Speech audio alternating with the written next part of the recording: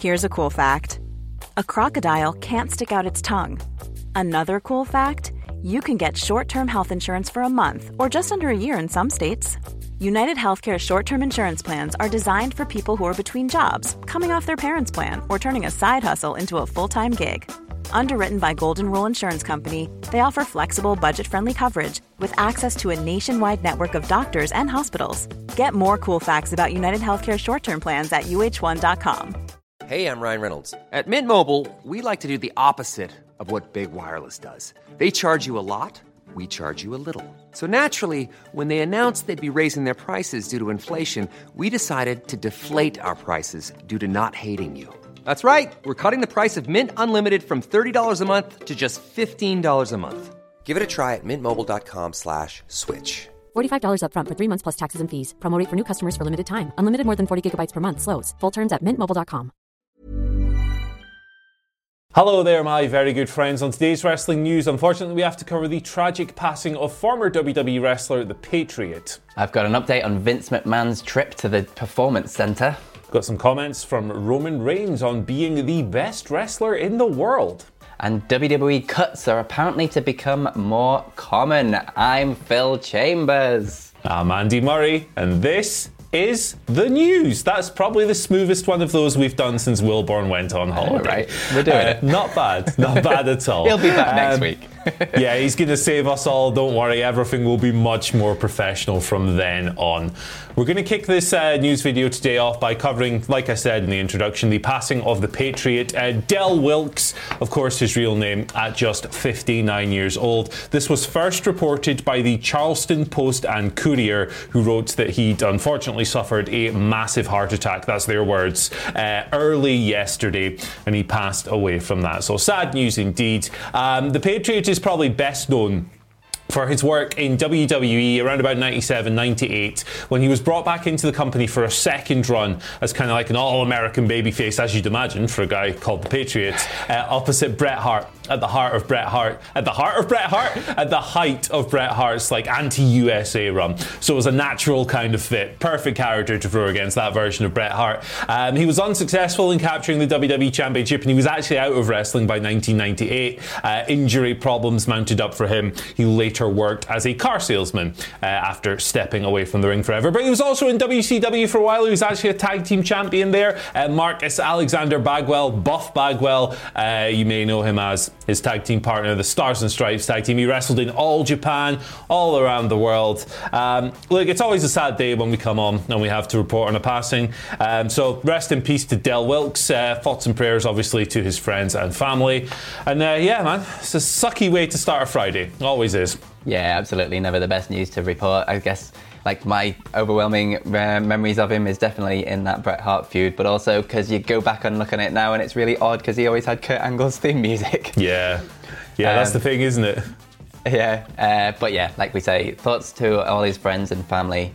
Sad news to start on, but we move over to a little bit happier news, and news of Vince McMahon having a trip to the WWE Performance Center that has actually been quoted as a breath of fresh air within the company. Now this is coming from Mike Johnson of the PW Insider. He reported that Vince McMahon and WWE President Nick Khan and executive producer Bruce Pritchard and the head of talent relations John Laurinaitis all had a trip down to the Performance Center to meet with staff and watch a bunch of training sessions and keep their eye on upcoming talent within WWE. Now, it was originally feared that this would bring on some more cuts within WWE, but this is not the case, and it was actually quoted as being a very much a positive day. Now, Bruce Pritchard and John Laurinaitis have made previous trips to the Performance Center to have a look at some people, check up talent with a main view of kind of replenishing the main roster, especially over on SmackDown.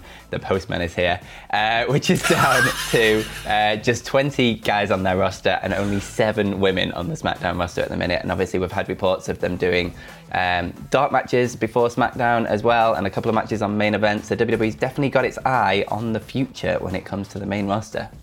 Yeah, it surely does. The SmackDown thing is kind of crazy because, it's clearly the better of the two main roster shows every week. I don't think that's going to cause many arguments making a statement like that. But they are really down to a skeleton crew. So it's interesting that Vince himself is making the trip, wants to run his eye over some big, beefy boys. What's the line? Big, sweaty men. I'm sure that's what he'll be looking for. But it's good to hear. I mean, I think anyone in that situation where you have like a figure as imposing as Vince McMahon and you hear he's going to come down and he's going to watch you, that might feel a little bit... I wouldn't want to meet Vince McMahon. He sounds terrifying. But I'm glad to hear that it went well, and hopefully we'll see some positive changes on the talent rosters, particularly on Raw and SmackDown. Positive stuff. Roman Reigns, he's good. That was a good link. Sure. Roman Reigns, he was on the Cheap Heat podcast with Peter Rosenberg, and he had all kinds of comments that are going to rustle the jimmies of anyone whose idea of the best wrestler in the world is not Roman Reigns, because that's his mindset. He spoke just a lot of good stuff here from Roman, who's doing a lot of good stuff himself on SmackDown, talking about like the work that goes into making his current act so successful and everything else, and the mindset that he carries to the ring. I've got a direct quote here, and it's good stuff. Maybe a little kayfabe in here as well. You never know with these guys. He said the following. And this is some stuff I've said to Jay and Jimmy on screen, but I mean, it's a shoot. It's for real. This is the only way I want to be remembered, is being hands down, head and shoulders better than everybody else on the show, everybody else in the world. They are all trying to catch me. At this point, I feel like within a marathon, we are lapping people because we put so much preparation and so much thought into the detail and nuance and trying to deliver the most sophisticated, not confusing, but very respectful stories we can. So love the self-belief, 100%. I think like if you aspire to be really great at something, you gotta believe you're the best. And Roman Reigns for me is, I mean, best is, it's a term that causes arguments, but I think he's the best thing in WWE at the moment. Phil Chambers, what do you reckon? Yeah, absolutely. Like you say, I think he's absolutely nailing being the best wrestler in WWE. I guess when it comes to personal preferences and things like that, and work rates in different companies and very different styles, you can definitely question that on the global scene. But within WWE, I don't think you can argue that there's anyone better than him at the minute. This current storyline, it's interesting that he goes on to put in thoughts into the nuance and the details of it, and creating a compelling but easy to understand storyline. He's absolutely nailed that ever since he came back. You can tell that the sort of thought and care has been put into that Roman Reigns storyline, way more so than possibly anything else in WWE in recent memory. And it's showing on TV and showing with the fans, and how people are engaging with this storyline and how it's elevated other people within it as well. So I think he's pretty much nailing it, to be honest. Yeah, I'm not going to argue with him. Like you say, personal preference always comes into best in the world debates. But look, he's killing it, and long may it continue. Absolutely, yeah. It's good stuff, and definitely the best thing in WWE. But yes, ending it now. Speaking of WWE and going back to the talent cuts and things like that, it's apparently going to be happening a little bit more often and be a little bit more common going forwards. Now, this is coming from Andrew Zarian of the Mat Men Pro Wrestling Podcast, who is on an absolute roll at the minute in terms of breaking news and things. He is nailing it.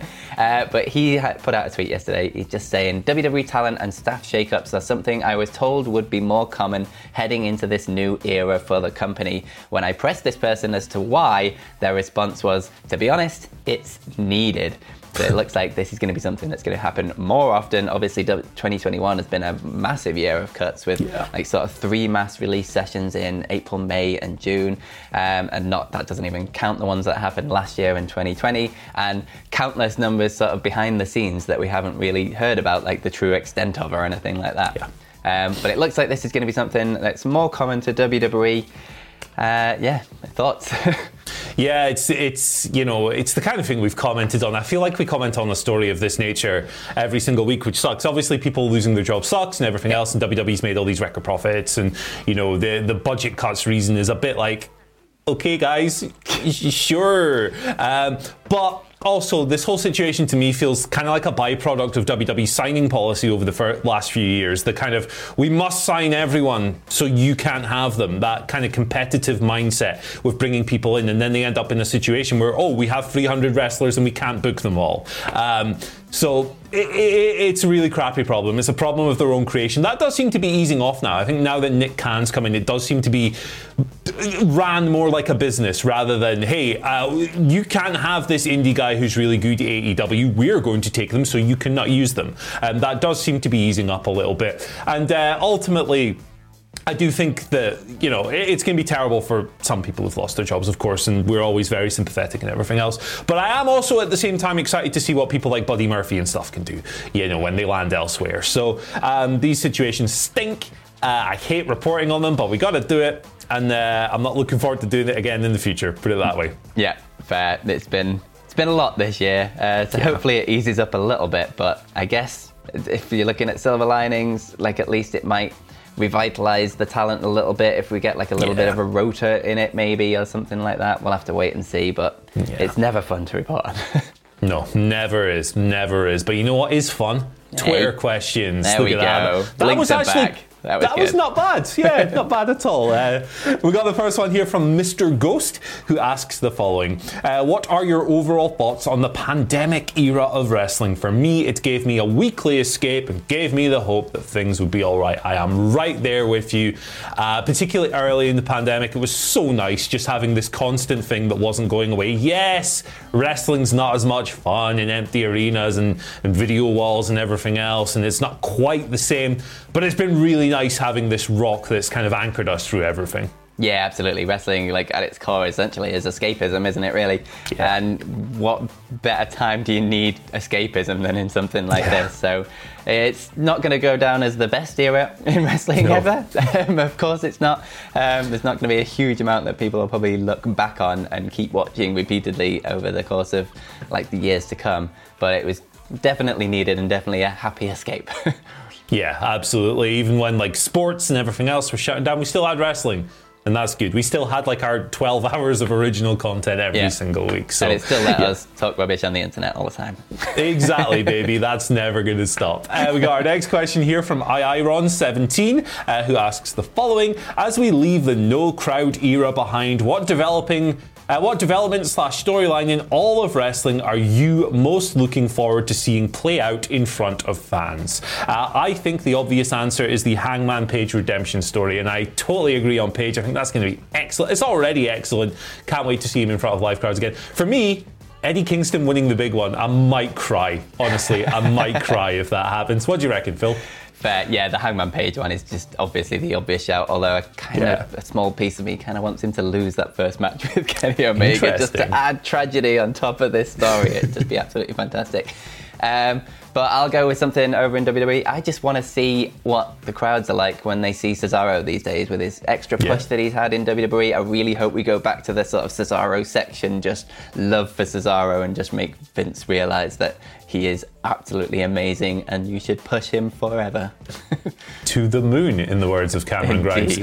Our final question today comes from Bees. Shout outs to Bees, who asks the following. When are they going to grow up and put Limp Bizkit in the WWE Hall of Fame? And to me, man, look, Limp Bizkit, I think when you're of our age, when you're in your 30s, you go through a journey with Limp Bizkit, right? You're a teenager and you first hear them and you think this is the most awesome thing I've ever heard. But then you might go through a phase with your musical development where you're you turn into your 20s and you go, no, I'm too cool for Limp Bizkit. They are lame. Fred Durst is silly. But it always comes back around. To me, Limp Bizkit are the pure escapism. They're so much fun. And WWE used to call them WWE's favorite band. That was exactly what they used to refer to them as. It's ridiculous that Fred Durst, TikTok star in the year of our Lord 2021, is not in the WWE Hall of Fame. Sort it out, or I will write a strongly worded tweet and save it in my drafts because I'm too much of a wimp to send it. There we go. 100%. If Drew Carey can be in there, then Limp Bizkit can be in there for the WrestleMania 17 video package music alone, let alone all his bloody songs for The Undertaker and things like that. Yeah, 100%. I remember forcing my dad to buy me the Chocolate Starfish album and him kind of looking at it with the parental advisory thing when I was like 14 or whatever and going, like, really? I was like, yeah, it's fine, honestly, it's fine. And he's like, oh, okay, whatever. And then blaring it very loudly and my dad questioning all my life choices. All those F-bombs in that first song. Jesus. Hot dog. Gee whiz. And like, in the words of Fred Durst himself, if you don't put him in the Hall of Fame, WWE, he packs a chainsaw and he'll slash your ass raw. So, is that something you really want to happen? Poetry. I don't think it is. A Beautiful. poet of this class deserves to be in the WWE Hall of Fame. One of the great wordsmiths of our generation. And my generation! This is getting lame. Let's cut it off. Thank you for joining us this week on this week? There's more videos to come. I'm a moron. Thank you for joining us today. You can follow us on what's the social media thing called? Twitter. Twitter. Twitter. Twitter, that's it. What Culture WWE. Wilborn's coming back. It'll be fine. Next week it'll be fine. Save us, Wilborn, please. You can follow Phil on Twitter at Phil Murray Chambers, and you can follow Andy at. You follow me at Andy H. Murray. The H stands for happy birthday to two of the all-time greatest wrestlers, Bret Hart and Scotty 2 Hotty. Birthdays on the same day. Happy birthday, Scotty 2 Hotty. Bless. We're still working on getting those hats, although I'm not sure the hat would work well for me for obvious reasons. I'm getting that too. I feel you. Let's do it, brother. Brothers in bald, slap the head. Just cut it off. Bye.